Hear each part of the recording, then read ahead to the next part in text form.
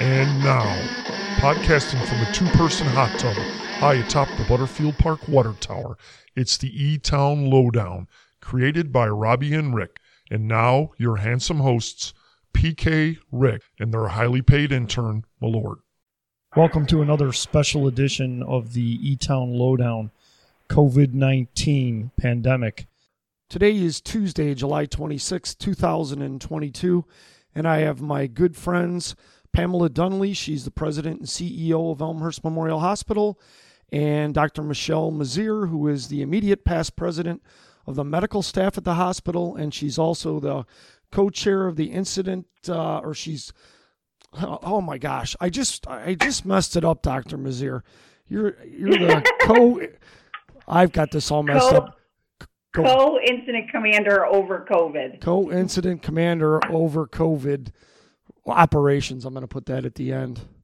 So she is the expert on everything COVID within the walls of Elmhurst Memorial Hospital. So welcome, ladies. How are you?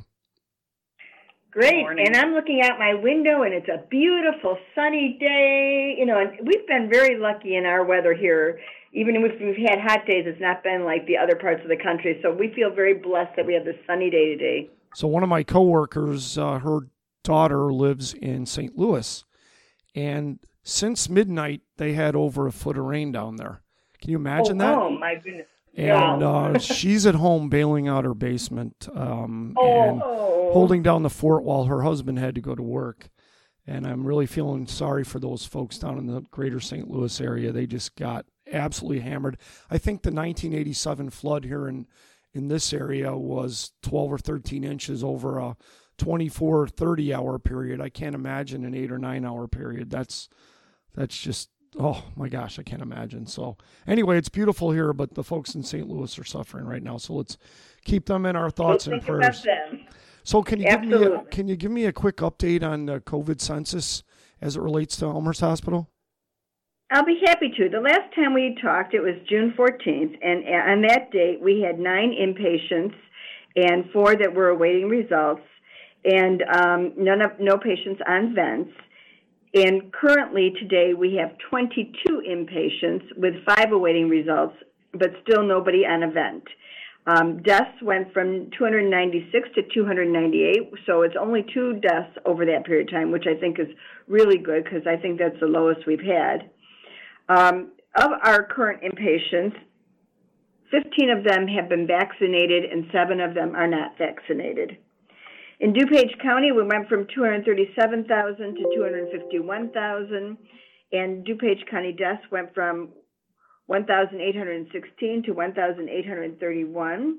The state, I can't tell you what the state was at before because I don't have that in front of me. I'm sorry, but the state before was 3.37 million, and right now it's 3.55 million who have had COVID, and deaths went from 38,320 to 38,822. So the state is still having deaths at a higher rate than we are, it appears. Discharges of COVID, the good news, we went from 3,091 to 3,224, and we stay consistent at a 97% recovery rate.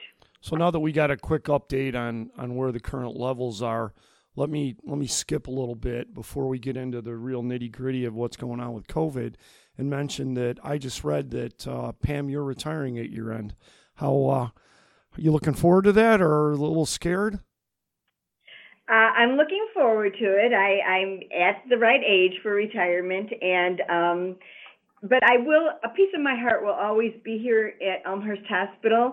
I love this hospital. I love everybody who works here, the community, the support the community has given us, the kind of care we provide, the culture of the organization.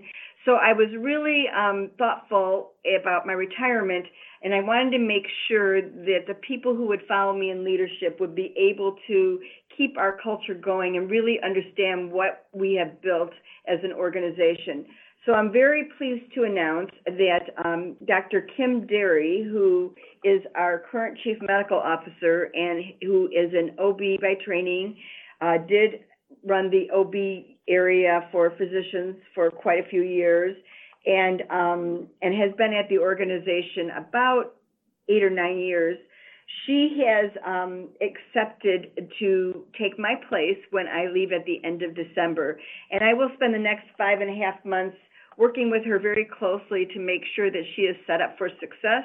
She has a good team around her. She has Bridget McLemore, who took Laura Eslick's role, and Marcy Lafito, who took Jean Lyden's role, both people who have been here a long time, who really know and understand our culture.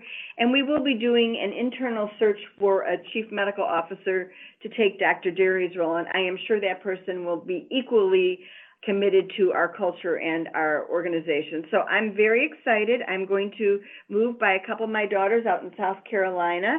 I will still have 2 daughters here, so I'll be coming back frequently, but it's a new chapter for me, and as I said, this organization is going to stay in my heart forever.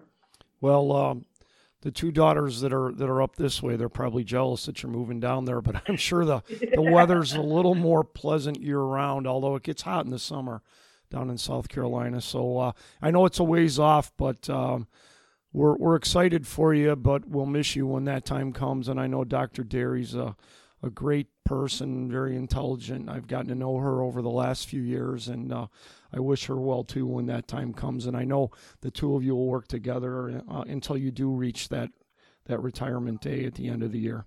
So anyway, thanks for all you've done so far and what you're going to do the next few months, getting Dr. Derry ready. So back to the nitty-gritty of COVID. So are most of the folks that are inpatient now, you mentioned you had 22 at this point, are they mostly elderly, or do they have comorbidities, or are there some that you just wouldn't expect to be in the hospital with COVID? No, I think that you are correct. I think that they're actually both of those. So we know that age is an independent risk factor for not doing well with COVID. So about half of our inpatients recently have been elderly patients from long-term care facilities. And then the other 50% who might be younger, maybe in that 30 to 60 year age group, really are people with significant comorbid medical problems, things like pulmonary problems, asthma, cardiac, diabetes, hypertension. So I don't think that what we're seeing on the inpatient side is unexpected. I kind of follow the inpatient levels at the hospital even week to week, even when we haven't done a podcast in a while. And with the exception of where we are right now at 22 inpatients, we, as if I'm a doctor or something like that, but where the hospital is now at 22 is a little bit of a spike from where it's been, but it seems like it's been fairly low for 4 or 5 months. And if I look back over the last 28 months of the pandemic, I don't see a lull like you've had the last 4 or 5 months. So is it a sign that there might be an end to this pandemic, or are you nowhere near ready to say that yet? So a couple things about the end of the pandemic. I would like to declare it over right now and just make everybody fall in line. But the World Health Organization is actually the entity that will decide when we move from pandemic to endemic. And I think there's a lot of confusion around that. If you think of another disease that is endemic, it's influenza. So influenza is something that we live with. It lives in our communities, and it has seasonal variation, but really is always kind of here. When we consider if we're going to move from pandemic to endemic, there's not a switch to flip. So it's not this set number, this set criteria that we say, okay, we met these criteria, we're done. It's really more of a subjective call. And it's a judgment call, and multiple things go into it. So not only the number of cases, but the impact that it's having on society, as well as the severity of the illness. So there's a lot that goes into it. We're hopeful that this lull that we're seeing continues. I think that also the fall, fall is typically when we start to see an uptick in our influenza cases, late fall and winter as we put all the kids back to school and that kind of thing. So I think the fall is probably gonna dictate kind of where we go from here. Can you give me an idea of what the medical community is worried about as it relates to new subvariants or variants of the coronavirus that might either be starting to take hold somewhere in the world, elsewhere in our country, or even locally? Yeah, I think the one that is really predominant right now is the BA.5 variant. And it's interesting to see the different presentations that patients come in with the different variants. This one is very contagious. So we're seeing lots of breakthrough cases in people that are vaccinated and even up to date with their vaccines. I will say that in general, though, the patients that we're seeing on the ambulatory side are mildly ill, better than it was back in the past when people were so sick from it, and that, that story was told in how high our hospitalization rates were in the past. So different variant, more contagious, but probably less severe illness right now. I know as the medical community learned more and more about the coronavirus, that there were different phases of what the public was advised to do, including at the very beginning, wash your hands like crazy. Everybody was worried about hand washing and not necessarily particles that were airborne. And we've learned, obviously, since then as a society and the medical community. And one of the things that I saw a lot of was everybody was taking temperatures. And I remember thinking to myself, if you've got a fever, you pretty much know it because you don't feel well. And so I'm wondering how effective that really was at screening patients, or not patients, but screening folks that were infected with the coronavirus, whether it be at a hospital or a business. Is that liable to come back if it does spike again, or was that really not that useful? I think at the beginning, first of all, we were operating under a lot of fear. We were told that we had to take temperatures, so part of it was we were following rules. And in the beginning, we would find people. We would find people in the routine screening that we would not allow into our building. So I think there was a time and a place for it, and it is definitely not now. So I would say the majority of people that we're seeing right now with COVID actually don't have a fever. So that using fever as a screening tool has definitely fallen out of favor. And I agree with you. When you have a fever, particularly as an adult, you know it, you don't feel well. People are pretty good at identifying that within themselves. So we still just encourage people to know when they don't feel well and to keep themselves, away from the general public and outside of our hospital walls. The last time we spoke, we were talking about vaccines being approved for children under 5. And, I was kind of pondering and asking whether the medical community thought people would take advantage of that. And I've read recently that they haven't. Parents, for the most part, are electing not to get their kids vaccinated. Now, maybe that's just they're waiting for school to start. I don't know. But is that concerning to the medical community? And do you think that parents will start to get their younger children vaccinated in significantly higher numbers than they've chosen to this point? I do think it's concerning for the medical community. From anything that I could find, it looks like the vaccination rate in that under 5 age group is only 3% in Illinois. And so, the impact of that is not only on that age group, but it's also on the rest of us. So vaccinating this younger age group ultimately helps the older, vulnerable patient population. And I think that most people think, okay, under 5, young, healthy kids, we always say kids bounce, they don't typically break, they do well when they're ill. But there is still a small percentage of kids that are at risk of developing a particular inflammatory syndrome, so the multisystem inflammatory syndrome, and that can be pretty severe inflammation in, major organs like your heart, your lungs, your kidneys, your brain. So again, it's a small number of kids that get that, but it's not completely without risk to not have your under 5 unvaccinated. I can tell you the ones that we've been doing at our Downers Grove location drive-through, the parents have been so thrilled. It's really been kind of a great experience for the staff. You have these kids in their 5-point harness car seats getting their vaccine, and the parents are loving it. So we've had good experience with it, but we definitely do need to get those numbers up. The long-term effects that we saw taking hold in certain COVID patients early on, some of them were pretty serious, and some of them were, maybe a little bit foggy brain, as I would describe it from my, using my medical degree. what kind of long-term effects are we seeing now from the more recent variants? The same type, or are they tend to be different? So I feel like, and this is anecdotally, I feel like we're seeing less people coming complaining of these long-term effects. And I think that's probably related to increased vaccine numbers in the population, less severe illness is what we're seeing. So really in the vaccinated population, we're seeing less of what we were seeing early on in this. Again, I know I say this every time, but I think time will tell. I think so much information is going to come out of this pandemic, and we just don't even know what this long-term COVID will look like.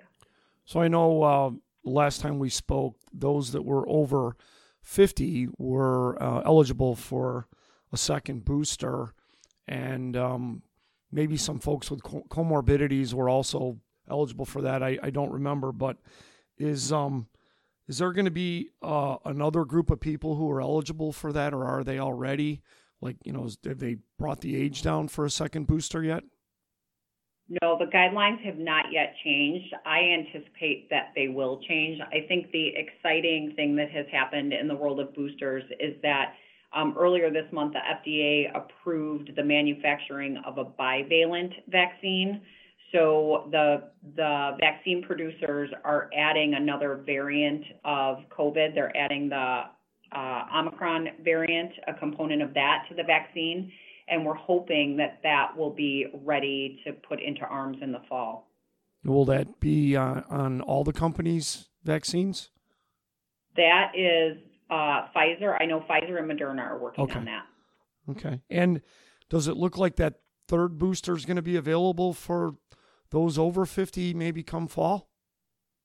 I would anticipate that they're going to expand that third booster, but we have no indication one way or the other right now. So I just read about a new vaccine, the Noravax vaccine, and it's supposedly different than other vaccines. What might you know about it, and how does it differ from other vaccines? So it's actually called Novavax, and it's a 2-dose COVID vaccine. It will be available for anybody 18 and older. It's 2 doses administered 3 to 8 weeks apart. And the difference is it's more of a traditional protein-based vaccine. So this is a vaccine that we're used to. We've seen it. We've had it. Examples would be the hepatitis B vaccine, the shingles vaccine. So it's something that the public is more familiar with and probably more comfortable with than the mRNA technology that was new to the public. And storage of this vaccine is simpler. It can be stored in standard refrigeration. So it does make it a lot easier. I don't have information on when it will be available. We keep getting told in the coming weeks, but I don't know what that actually means. I do know that we have our team anticipating that this vaccine will be available to us, and so we'll be ready when we can order it. I'm guessing there was a lot of us, myself included, until you just said what you said, that wouldn't have known the difference between a protein-based vaccine and the mRNA, I think you called it. So I think there'll be a lot of us that won't know the difference unless the education gets out there. And hopefully that'll happen. And it'll be interesting to see if we do get that locally soon. So shifting gears a little bit, I've read that the Community Investment Fund that North Shore University Edward Elmhurst Health has established through the merger has started to disperse funds. So can one of you talk about what's been dispersed, if anything, into what type of organization? Absolutely. So I'm happy to talk about it, but I first want to say the ability for us to do this and the willingness for us to do this is because of the merger that we had. And we did just come up with our new mission and vision for our new combined organization. So I want to let you all know that. You'll be the first to hear. Our new mission is to help everyone in our communities be their best. And I love that mission because we are all community hospitals. And when people get worried when you become a little bit bigger that you'll lose sight of that. And that's why it being as part of our mission, that helping our communities be their best is a perfect way to move forward, organized around the community. And our vision is safe, seamless, and personal, every person, every time. And that is just who we are, our culture. We have always believed in safe, seamless, and personal care. And to add every person, every time just finishes it off. And we are very excited that that's what we're going to be working toward and the culture we'll be creating. So as we think about that, it makes sense that we are going to be investing in our communities. And we had announced that when the merger happened. So North Shore did their investment a few months ago, and they had invested about $2.6 million. What we did was we took $100 million from each side, the North region and the South region, and we are taking the residuals of that money and using it to invest in our communities. And so for the South region, which is the Edward Elmhurst region, we announced on July 19th that we have awarded $3,994,000 to 14 different organizations across Cook, DuPage, and Will counties. And that happened with a advisory board of community members who helped us choose which organizations. And they had to apply. They had to state what they were going to be using the money for. Some of them wanted it for more than a one-year amount, but we will decide every year which people we're going to be, or which organizations we'll be investing in. But each of those 14 organizations fall into a few categories. So we did 4 within the access, navigation, literacy, and equity category. That was DuPage Health Coalition, the Greater Family Health, Naperville Education Foundation, and the Southwest Suburban Immigrant Project. And all of those are to really improve access to care and literacy around healthcare and making sure that there's easy navigation and equity for all members of our community. The second major group was food insecurities, and we are giving money to the Friends of Lyle, which is an expanded food storage and distribution center, and Loaves and Fishes, which is a mobile food delivery program. The third category is housing, and we are giving money to Bridge Communities for their transitional housing for families facing homelessness, and DuPage PADS, which is the Emergency Housing and Stabilization Services. The fourth category is job creation and career development, and two organizations under that category, Kids Matter, which is workforce training and mental health first aid programs in high school students, and the VNA Healthcare, which is nursing workforce pathway program. And the final category, which is a category near and dear to my heart, is mental health and substance use disorders. And there are 4 organizations that we are giving money to. That is Easter Seals, DuPage, and Fox Valley Mental Health of Children with Disabilities and Their Families. The Indian Prairie School District 204 CARES program, which is mental health, wellness, and health equity resources. The Outreach Community Ministries, which is access to affordable mental health services, and Stepping Stones, which is a recovery home for women and children. So we are very excited about this. This is our first year doing it, and we're hoping this continues on for a long time because as we improve the health of our communities, we meet our mission of help everyone in our communities be their best. Well, those are significant donations with a lot of zeros, so kudos to the organization for that. And as it relates to the almighty dollar, the Elmhurst Memorial Hospital Foundation has its largest fundraiser, their autumn affair, on September 10th of this year. And can you tell folks how they can attend that, maybe how they can donate if they can't attend, and whether or not there's a virtual option for attendance? So we are so excited because we want to be back in person this year, so we are not doing the virtual option. Last year we did both because we were very nervous and ended up having to cancel the in-person right a few weeks before the event and just go virtual. And it turned out good. We were able to raise donations, and we appreciate everybody that was involved in the virtual event. But this year we really want to all get back together. This event helps to fund programs for the organization, whatever the newest needs are, and it's a really important event. So this year it's going to be Saturday, September 10th at the Four Seasons in Chicago, which is where we always hold it. We're very excited to get back there.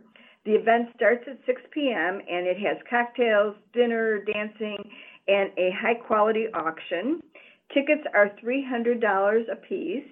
And this time, there's a beautiful Mikimoto pearl and diamond bracelet from a private collection that is valued at $15,000 that is going to be offered in this game of chance where you just have to buy $100 tickets to be able to win a $15,000 beautiful, beautiful bracelet.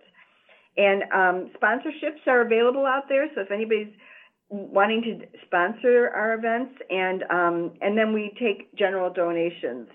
So if you're interested, you can go on the foundation website, which is www.emhffoundation, so emhfoundation.org/Autumn Affair. And you can get all the information, and we're looking forward to seeing everybody, a chance to dress up and learn more about what our needs are and to celebrate the community together and celebrate this wonderful organization we have within our community. I've attended that in person back before COVID, and it was an outstanding event, and I would highly recommend it. It's a great night, good way to get away from our everyday life and go in a high-end hotel with high-end food and great folks. So check that out. One last thing I want to mention. So last night I had the privilege of visiting my good friend Kevin O'Hara, who happens to be in your hospital, has been there for 5 or 6 days. He was the best man at my wedding, and I think he has a serious hangnail problem that's very painful, and that's why he's in there. And he's up on the 4th floor, which I'm guessing is the hangnail ward. I'm not sure, but I want to tell you. We specialize. Well, unprompted, he said to me, I know you have some friends in the administration here at the hospital. You've got to tell them what a great experience it's been, regardless of the fact that I'm not here because I'm healthy, but he's had a great experience. He said the staff is incredible. And while I was there, I experienced some staff members who came into the room and asked me if I wanted something to drink. Just great customer service. And kudos to both of you ladies and all the folks at Elmhurst Memorial Hospital, and in particular on the 4th floor hangnail ward. Thank you so much for those words. And I just want to recognize the staff for bouncing back from all the burnout from COVID and remembering why they went into healthcare and the heart of what's so important, which is making sure that we create an environment where people feel safe, where they feel cared for, where they're able to trust us so that they can heal as quickly as possible, and with the support of their family members and friends around them, that it's an environment that they feel safe and they know that they can get the best care. And that's not easy to do when you've been through what our staff has been through, or our physicians have been through. So I'm so glad that it came through for you and came through for your friend, and hopefully he gets better quickly from that hangnail issue. Well, bravo to you and your staff, and thanks for joining me today. And I apologize to Dr. Mazir for hacking her title horribly at the beginning. That's okay. I threw you for a curveball. Thank you, ladies. All right. Thank you. The E-Town Lowdown, brought to you by the wonderful folks at the Elmhurst Armpit Orchestra, featuring the biggest bass drum in the world at 9 feet in diameter. Yes, you heard that right, 9 feet in diameter. This has been a special presentation of the E-Town Lowdown.